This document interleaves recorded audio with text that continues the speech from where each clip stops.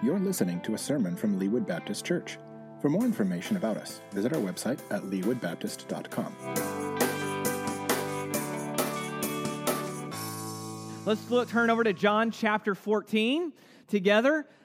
John chapter 14. We've been camped out in the Gospel of John since September.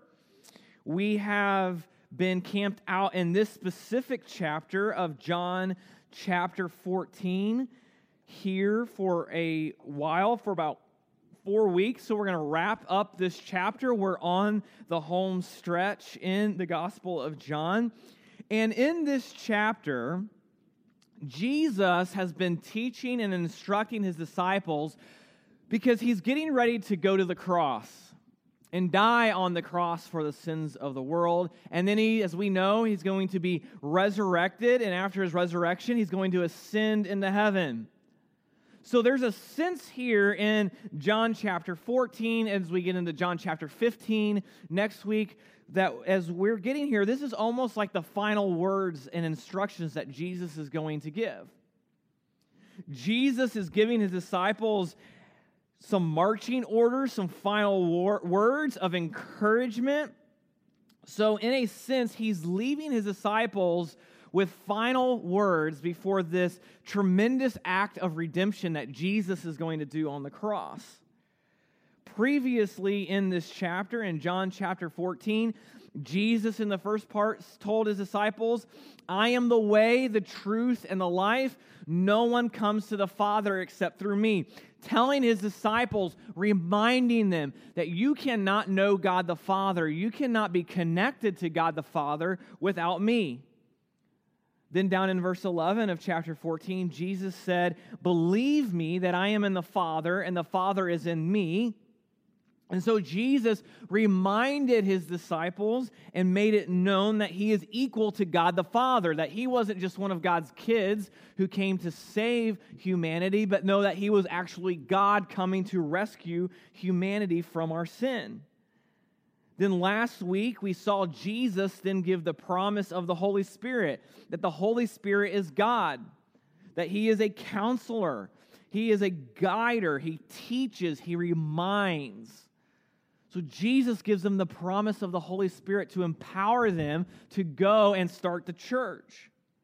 Well, Jesus is going to kind of piggyback off of that promise of the Holy Spirit, and Jesus is going to promise something that he's going to leave with them. It's almost like an heirloom. How many of you, maybe you have a family heirloom that is very valuable to you? Maybe it's from a grandparent, great-grandparent, and maybe it's a piece of furniture or china or dishes or whatever. It could be any number of things. How many of us have a family heirloom that's been passed on through the generations? Anyone like that? Okay, a lot of us have that. My grandmother, she's getting ready to move in with my aunt, and so we are in the process, and I say we, she is in the process of cleaning out her house, and there's a lot of family heirlooms being passed around our family right now. And so Jesus, before he does this act of redemption on the cross and his resurrection, Jesus is going to leave his disciples with something. And it's more valuable than a dish from a great-great-grandparent or a piece of furniture or maybe even money that we can inherit. This is going to be a promise of something that is going to sustain these disciples as they are sent out to spread the gospel, but also a promise for us to sustain us in our own individual lives. So let's read verse 27 through 31. It says this: "Peace I leave with you, my peace I give to you. I do not give to you as the world gives. Don't let your heart be troubled or fearful. You have heard me tell you, I am going away, I am coming to you. If you loved me, you would rejoice that I am going to the Father, because the Father is greater than I. I have told you now before it happens, so that when it does happen, you may believe. I will not talk with you much longer, because the ruler of the world is coming. He has no power over me. On the contrary, so that the world may know that I love the Father, I do as the Father commanded me. Get up, let's leave this place. We are all on the same search and journey together. Each of us are on the search for peace. We desire peace in our lives. We want our lives to go well. Hopefully, we're not looking for problems in life or we're trying to create problems in our lives, but we each have the desire for peace. We want peace in our lives. We want peace in our world. We want peace of mind. We want, especially at Christmas time, we talk about peace on earth. We desire peace. And see, right here, what we've just read, Jesus is talking to 11 men, and they're pretty shook up right now. Because Jesus has been telling them, I'm going to leave you. I'm going to my Father. And see, these disciples, they had spent 3 years with Jesus, and now their beloved teacher is getting ready to leave them, but he was more than a teacher to them. And the idea that their Messiah was going to leave them was extremely troubling and was extremely fearful.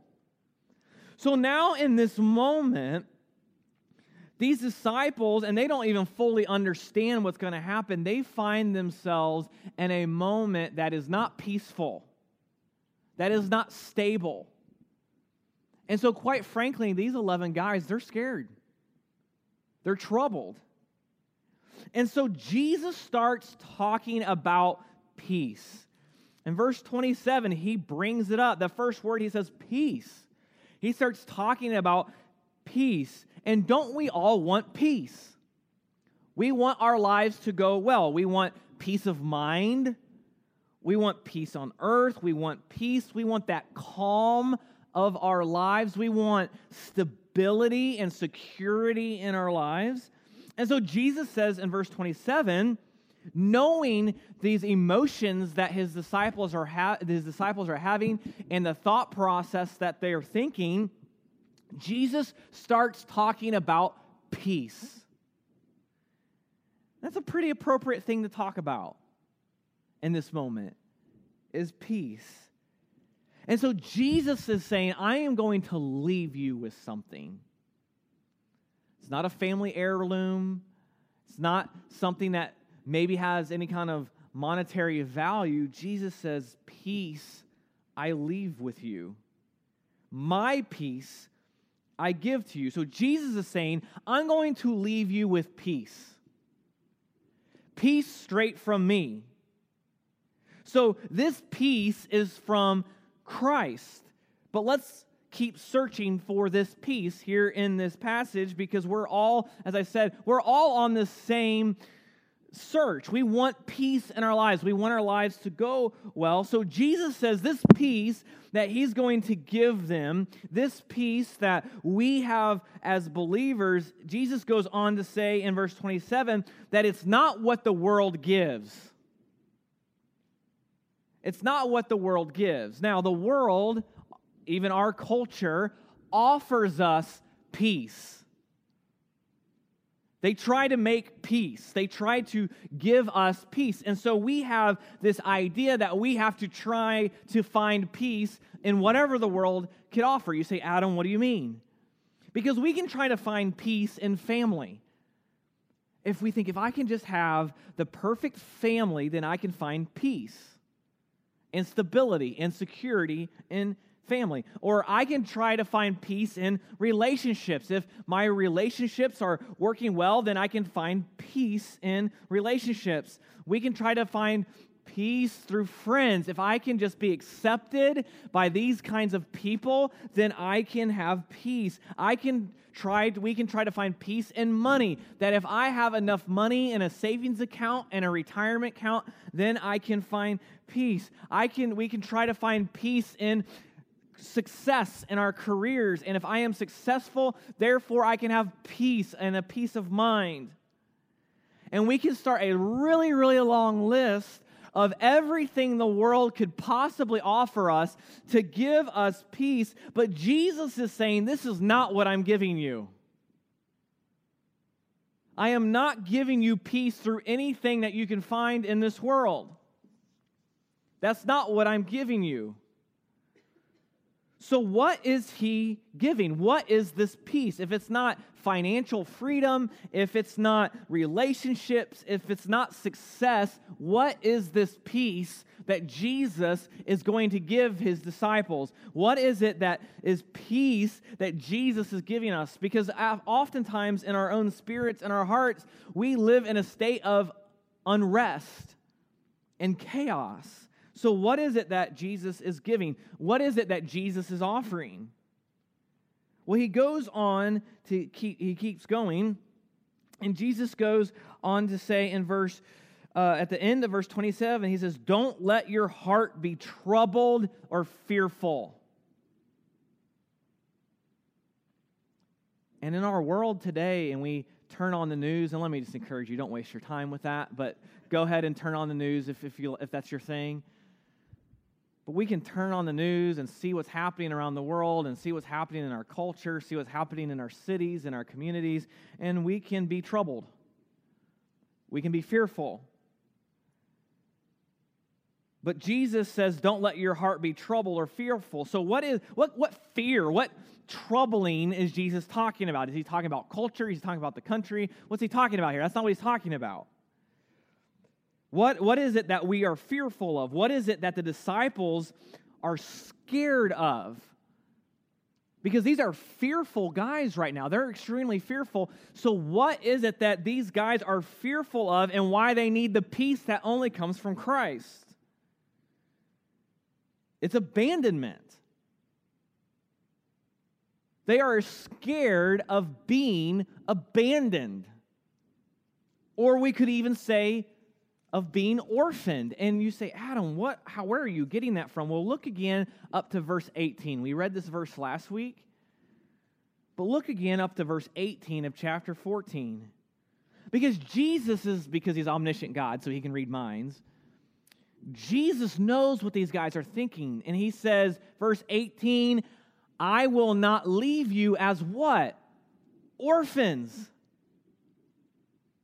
I'm going to leave you, but not like orphans. I am coming to you. Maybe you read this book in a high school literature class. I read it in a college literature class. Oliver Twist. Anyone read the book Oliver Twist by Charles Dickens? Maybe you've seen a movie or a spinoff of it. What is the storyline of Oliver Twist? Oliver's mom dies during childbirth. His dad wasn't in the picture, and so he had been abandoned. His mother dies. He doesn't know his father, so therefore he's an orphan, and he's immediately in the story put into a horrible orphanage. The kids in these orphanages is dirty, it's filthy, the kids are malnourished, and there's even that famous scene where Oliver goes to the head of the orphanage and he asks for more food. And because he asked for more food, he has the audacity to do that, he's immediately put into an apprenticeship. But it's not an apprenticeship, really. It's actually hard child labor. And actually, Charles Dickens wrote that book to address an issue going on in society of hard child labor. So Oliver's put in this. And in this pivotal scene in Oliver Twist, little Oliver is on his bed. He's weeping on his bed because his life is a disaster. So he makes a plan. He says, I'm going to escape and go to London. So he escapes and he runs to London. And while in London, Oliver finds this little crew of boys who, honestly, they're fun to be around. They're a blast to hang out with. They're funny. They laugh. And so they start to tell Oliver of this guy who takes care of them. This man who provides for them. This man who loves them. He's kind of an advocate for them. And this guy's name is Fagin. And Oliver's introduced to this guy, yet Oliver's best attempts at digging himself out of this hole he was born to serve in, it only deepens. Because this guy is kind of a kingpin mobster in London, and he uses boys to pickpocket and steal and rob other people and steal in and around London and these little boys bring the stuff back to him.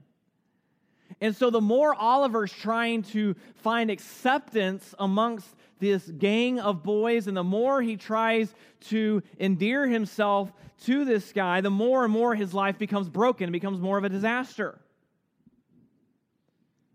So we see this in Oliver Twist. And there's a lot of parallels between Oliver Twist and our lives. Because we're born into this world not belonging. In fact, Scripture, the Bible, shows us that we are quite literally born into this world orphans. We may have biological parents, but spiritually we're orphaned. We are sinners separated by God. And so we're born into this world not belonging. We're abandoned. And because we're born with this innate desire to belong, to not be alone, to not be abandoned, that's how the disciples are feeling in this moment. They hear Jesus saying, I'm not going to be with you. I'm going away. And they're beginning to feel abandoned. They're feeling fearful. Their spirits, as it says in verse 27, the disciples are troubled. And to be honest, that is quite often how we feel, isn't it? We're fearful, we're troubled, and we want peace. And so we look for anything and everything to numb the pain. We look for anything and everything to heal the brokenness. And the more we chase after it, the more and more our lives descend into this swamp. And Jesus makes a promise, though. He says it in verse 18 that we just read, and he says it in verse 28. So let's look at verse 18 again that we saw last week. Jesus says, I will not leave you as orphans. I am coming to you. All right, hold on to that phrase. Now skip down to verse 28. You have heard me tell you, I'm going away, and I'm coming to you. Now, if I'm one of the disciples, I'm sitting here, I'm confused. I'm like, Jesus, which is it? Are you going away, or are you coming? Are you coming, or are you going? What is it? So there's a promise given here that is contained into what we saw last week. Because Jesus talks about their fear of being abandoned. And it says verse 16. So go back to verse 16 in chapter 14. He says, I will ask the Father, and he will give you another counselor to be with you forever. So in this moment that we're all in together of being orphans, Jesus says, I will not leave you as orphans. I am coming to you. How is Jesus coming? In the Holy Spirit. See, there's a string here that connects the entire Trinity. Jesus told his disciples, first part of John chapter 14, I am the way, the truth, and the life. No one comes to the Father but by me. Jesus said, verse 11, my Father is in me, I am in my Father. Then Jesus says, I am coming to you. I am going to give you, verse 17, this counselor is the Spirit of truth. So Jesus says, you are not going to be abandoned. In fact, it's the exact opposite. I may be leaving, but I am coming in the Holy Spirit. And he is saying, I am going to indwell you in the Holy Spirit to where I am not going to just be with you, hanging around with you. I am going to be in you. I am going to indwell you in the Holy Spirit. He says, I am coming to you. Jesus is in us. If you're a believer in Jesus Christ, he is in you in the form of the Holy Spirit. Jesus said, I'm going to be with you in the Holy Spirit. Jesus says, I am in the Father is in me. You are going to be me, I in you through the Holy Spirit. So Faith family, if you are struggling right now with abandonment, anxiety, and fear, let me encourage all of us to look to Christ. to look to the Holy Spirit, who is God and dwelt in us. And He is our counselor. He guides us. He leads us. He teaches us. And what He teaches us, He reminds us. If you are here this morning, maybe you are chasing after everything possible just to bring some element of peace in your life. Can I encourage you to run to Christ, to believe in Christ?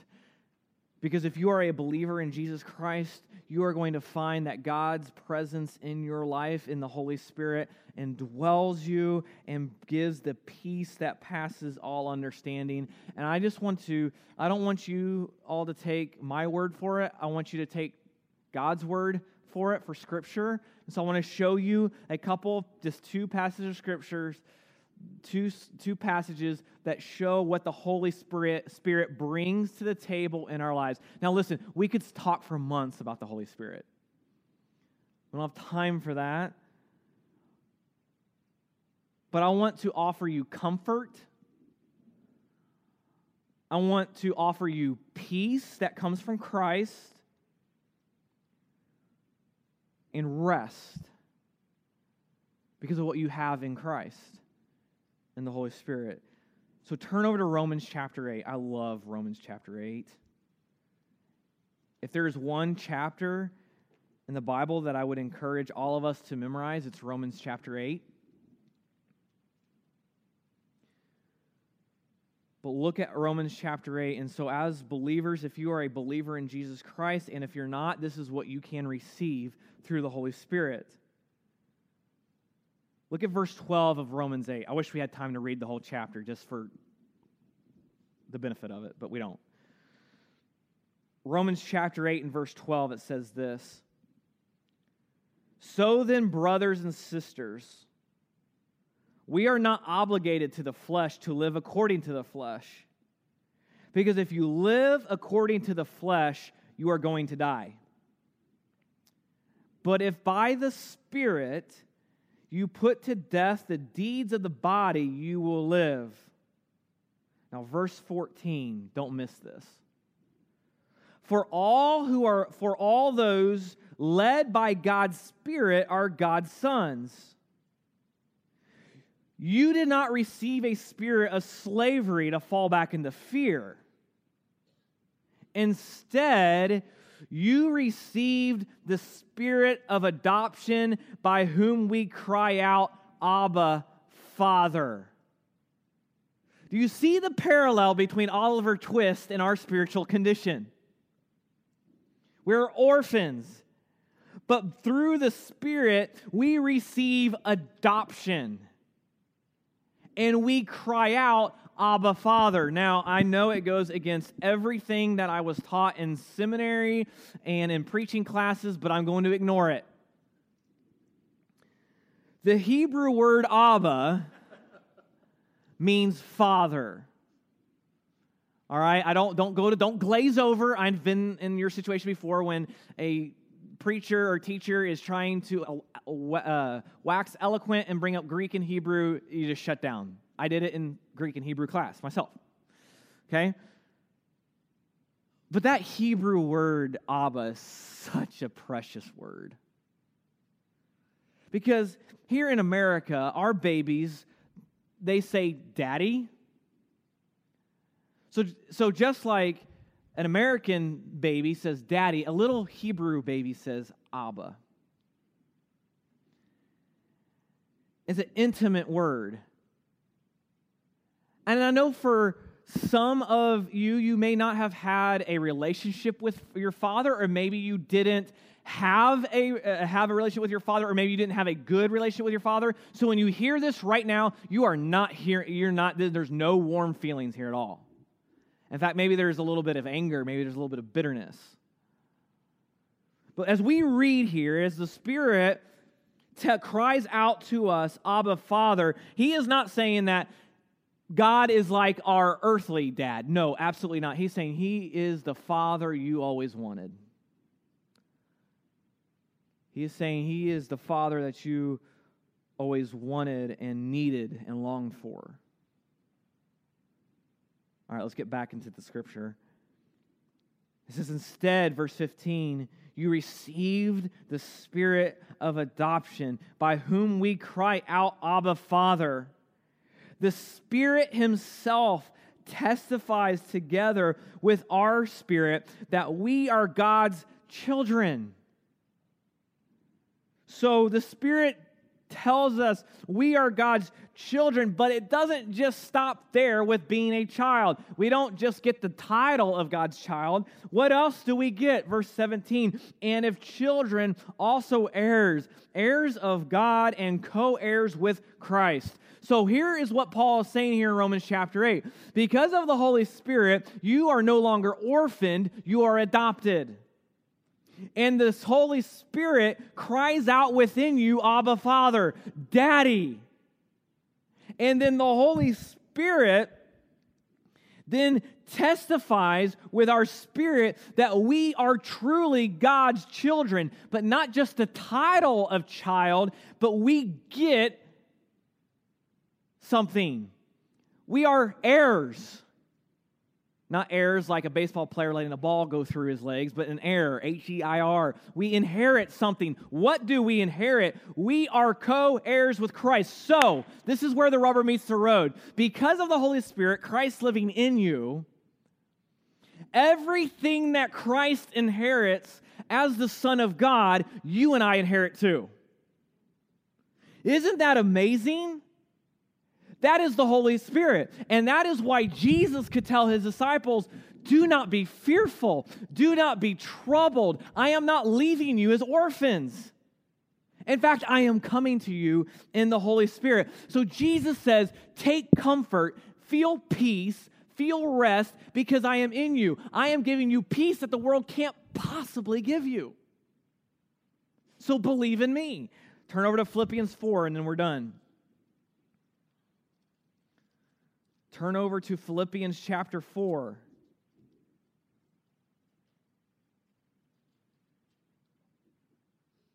And verse 6.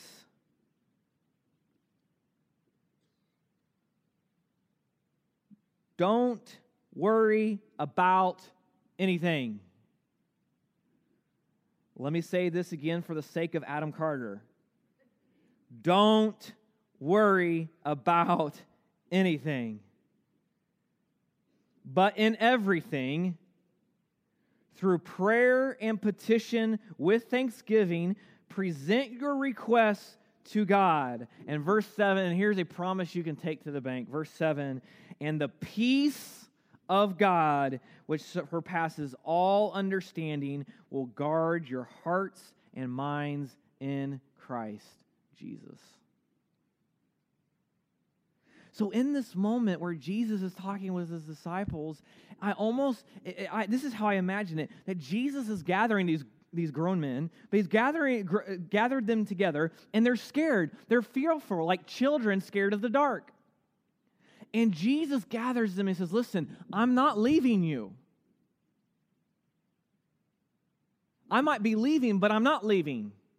I'm coming. Don't be troubled. Don't be fearful. I'm going to live within you.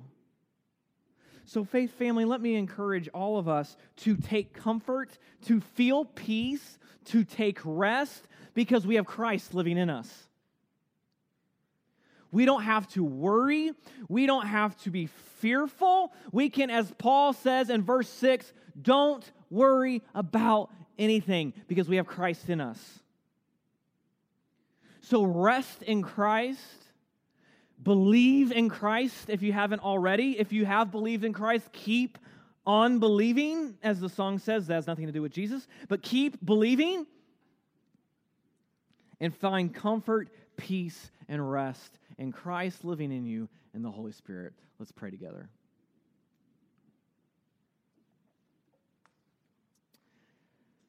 Holy Spirit, thank you. Forgive us for often ignoring you as God,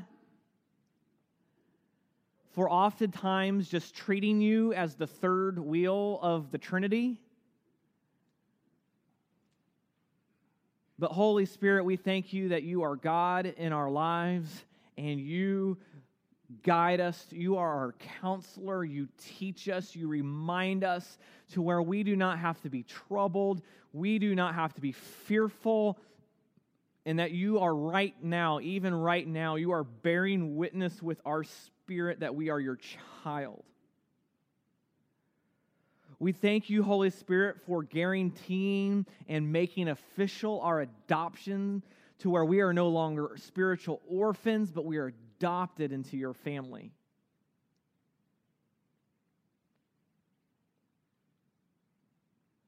So, Holy Spirit, minister to us. Help us to rest. Give us comfort. And give us peace that only comes through you. Give us the spiritual ability to stop chasing after anything else that we could grasp at to provide peace or maybe temporary peace, but help us to run to you. And it's in Jesus' name we pray. Amen.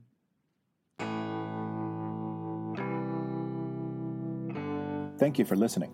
If you're in the Kansas City area, we'd love to have you be our guest. We're located at 8200 State Line Road in Leawood, Kansas. Worship services are on Sunday mornings at 10:30. To learn more about us, visit our website at leewoodbaptist.com.